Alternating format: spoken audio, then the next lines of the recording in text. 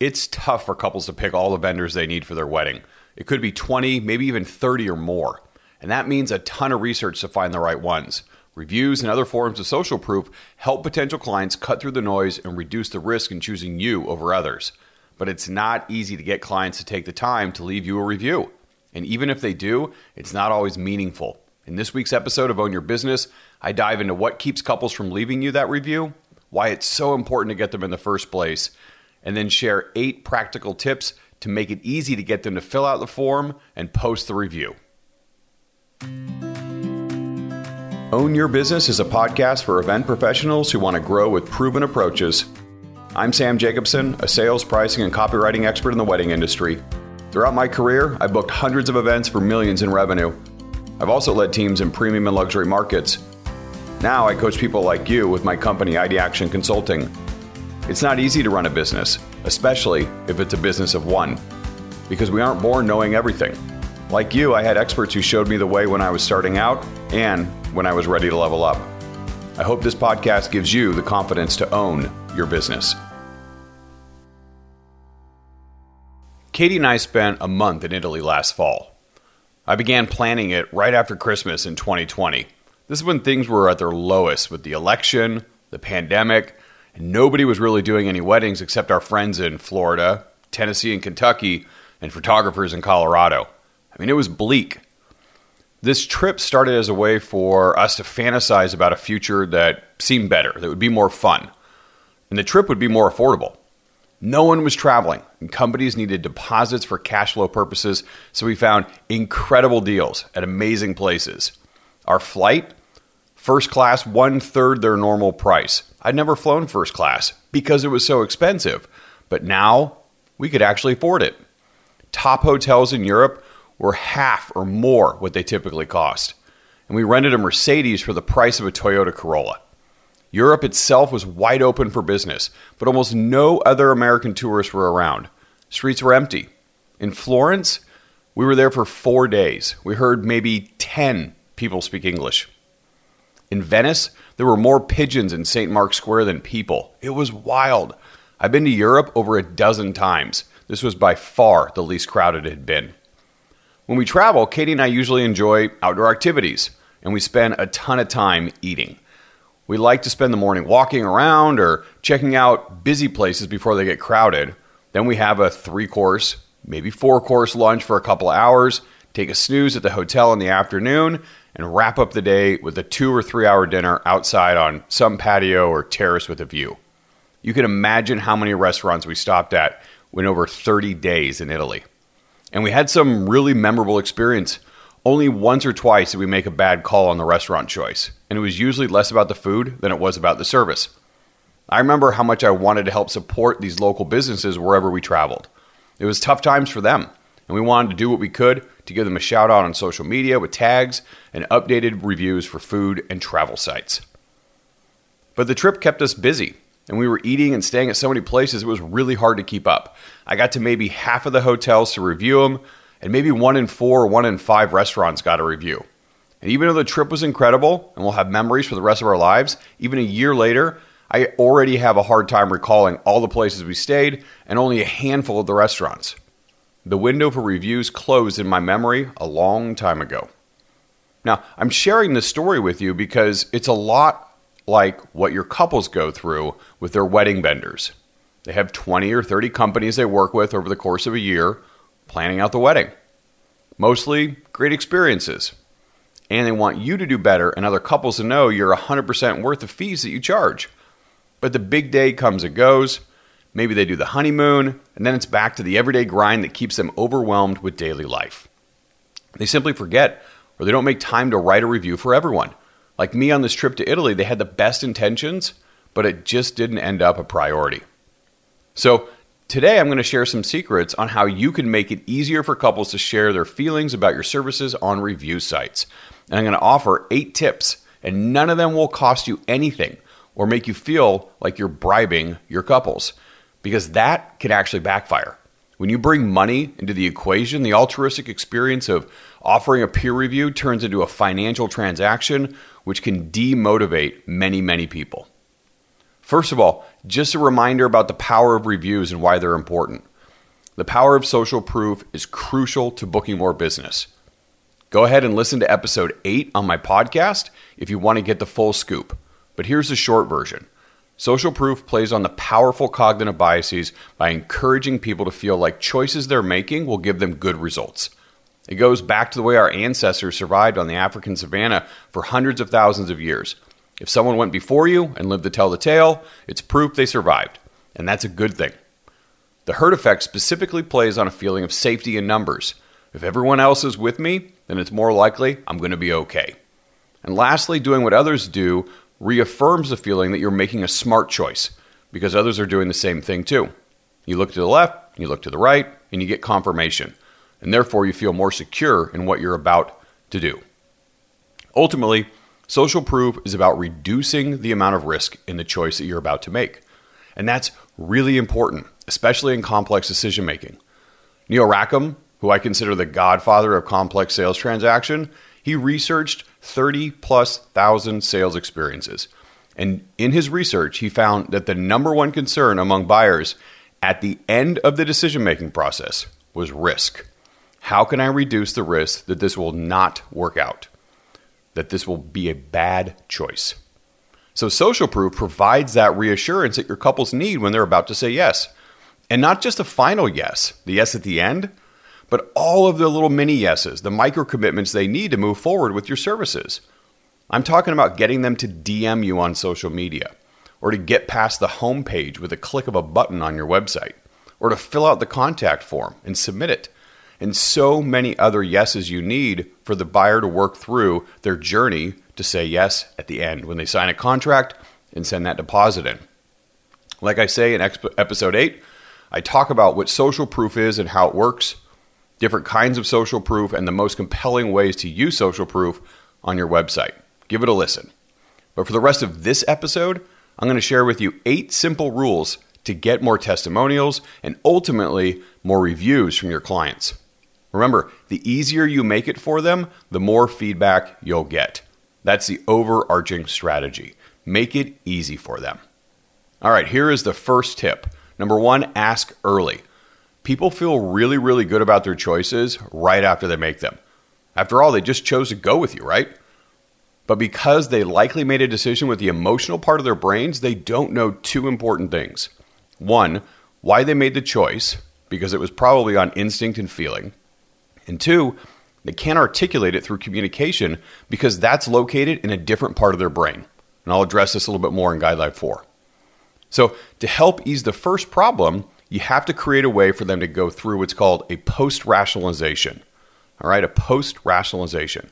Basically, what this means is that people look back on a decision they made with their gut or felt with their heart, and then they find a way to explain it with their head why they did it.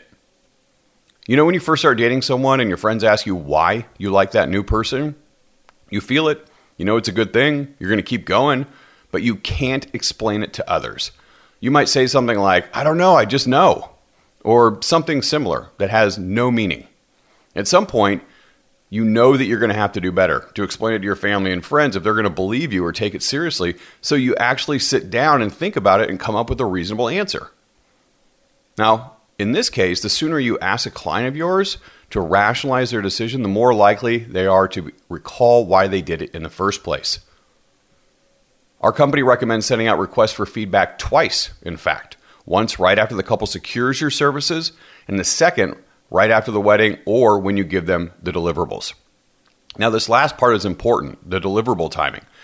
For instance, if you're a stationer, why not ask right after you deliver the goods? Don't wait several months for feedback after the wedding finally rolls around. If you're a photographer or videographer, you have to wait until you see the work before you get feedback on the tangible product. And why only send something out right after they book with you? Because you want to know how they felt when they make the decision to go with you in the first place. We recommend questions like, what was the most important thing to you in picking someone for whatever it is that you do? What, if anything, held you back from choosing my services? Or if you want to do it positively, what made you feel most confident in choosing my services? Who else were you considering? That way you know how to position yourself against the comp set in the future. and other questions that help you identify what messages to create for future potential clients in your marketing and sales material. We do this with every brand communication strategy for all of our website copywriting clients. And I'll tell you, the feedback is solid gold.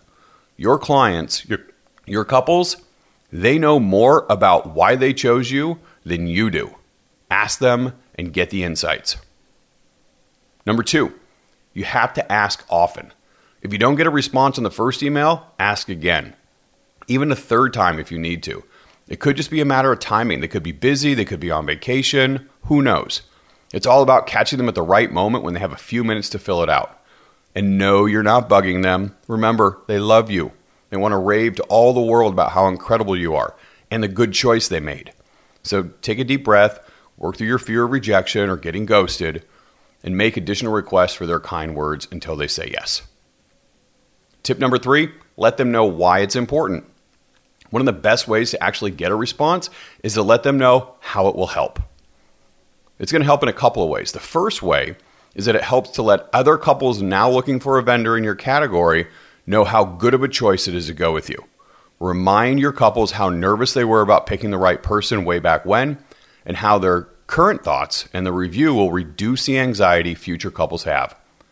The second way it helps is with your business. Let them know how you rely on current and past clients to refer you future clients. It's a free way they can give to push you in the right direction with your business and help support your family. Number 4, ask specific questions. Remember how I told you earlier that the feeling part of our brain is not very connected to the communication part? That means people don't know how to articulate what they felt, so you have to help them. If you request feedback on a review form and all you have is a long form answer box and a blinking cursor, it's going to be really hard for them to figure out what to say. Nobody likes staring at a blank screen. So ask great questions if you want better responses. Something like, Sam was incredible, or it was the best decision we made, or I can't thank you enough. These are not great responses. Instead, prompt people with specific questions, and they're going to give you specific feedback. The bonus tip that I want to share with you on this one, start your questions with 3 things. What, how, and tell me more. I totally recommend staying away from why. Rephrase it instead to what or how wording. Why questions create a feeling of being judged. All right, number 5, keep the form short. No one wants to spend hours filling out a form, or even more than a few minutes. Ask 5 to 8 questions to make it appear easy to get through. You do not want them getting frustrated, which creates a negative emotion. Right in the middle of filling out your questionnaire, where you're hoping that they're going to gush about how amazing you are. Keep it short. Tip number 6, use a form that shows progress. This is a super simple and very effective tactic to get them to feel like they're going to be done soon. You can use a platform like Typeform, which is what we use when we collect feedback from our clients. The nice thing about Typeform and others like it is that it shows only one question at a time. Start with their name, and they're going to fill it out. Once they get started, momentum builds, and they're more likely to keep going and finally finish. At the bottom is a progress measure. If they see it's only 6 or 7 questions, and the first one is their name, and the next one is an email, they're more likely to keep typing responses. All right, guideline number 7. Summarize feedback and send with the link to publish. This is crucial for 2 reasons. The first is because you want to get them going with that momentum that I talked about, and then you just use inertia to push them to the finish line. You're getting them started on the review process without them even knowing what they're doing. You're not tricking them. You're just keeping them focused on the questions at hand, which will definitely help you. And then once you're finished getting the feedback with these small questions, you want to make it easy for them to create an actual full review for the traditional review sites like The Knot or Wedding Wire or Google, which all help your search engine results page and your business listings on the platform. So this is how it works. You send out the questionnaire, you get the responses, you take those responses, and then in an ethical way, you summarize the content in their words, and then you rewrite everything in a couple of paragraphs. You're bringing their words together in complete sentences that make sense. And then you're You're going to summarize that and put it into an email and send it back to them to see if it sounds accurate. Included in the email is a link to your profiles on different platforms, Wedding Wire, The Knot, Google, whatever it is that you want them to post it on. And then you're going to put the most important one first and ask them to take just 30 seconds to help other couples and your business by posting the review. All they have to do is copy and paste it. My 8th and final tip is to ask them to share this review directly with any friends that they have who are getting married. Here's a pro tip to leverage as much as you can from word-of-mouth referrals. Most couples have friends who are planning their wedding, or hopefully they're going to get engaged soon. You want to tap into that.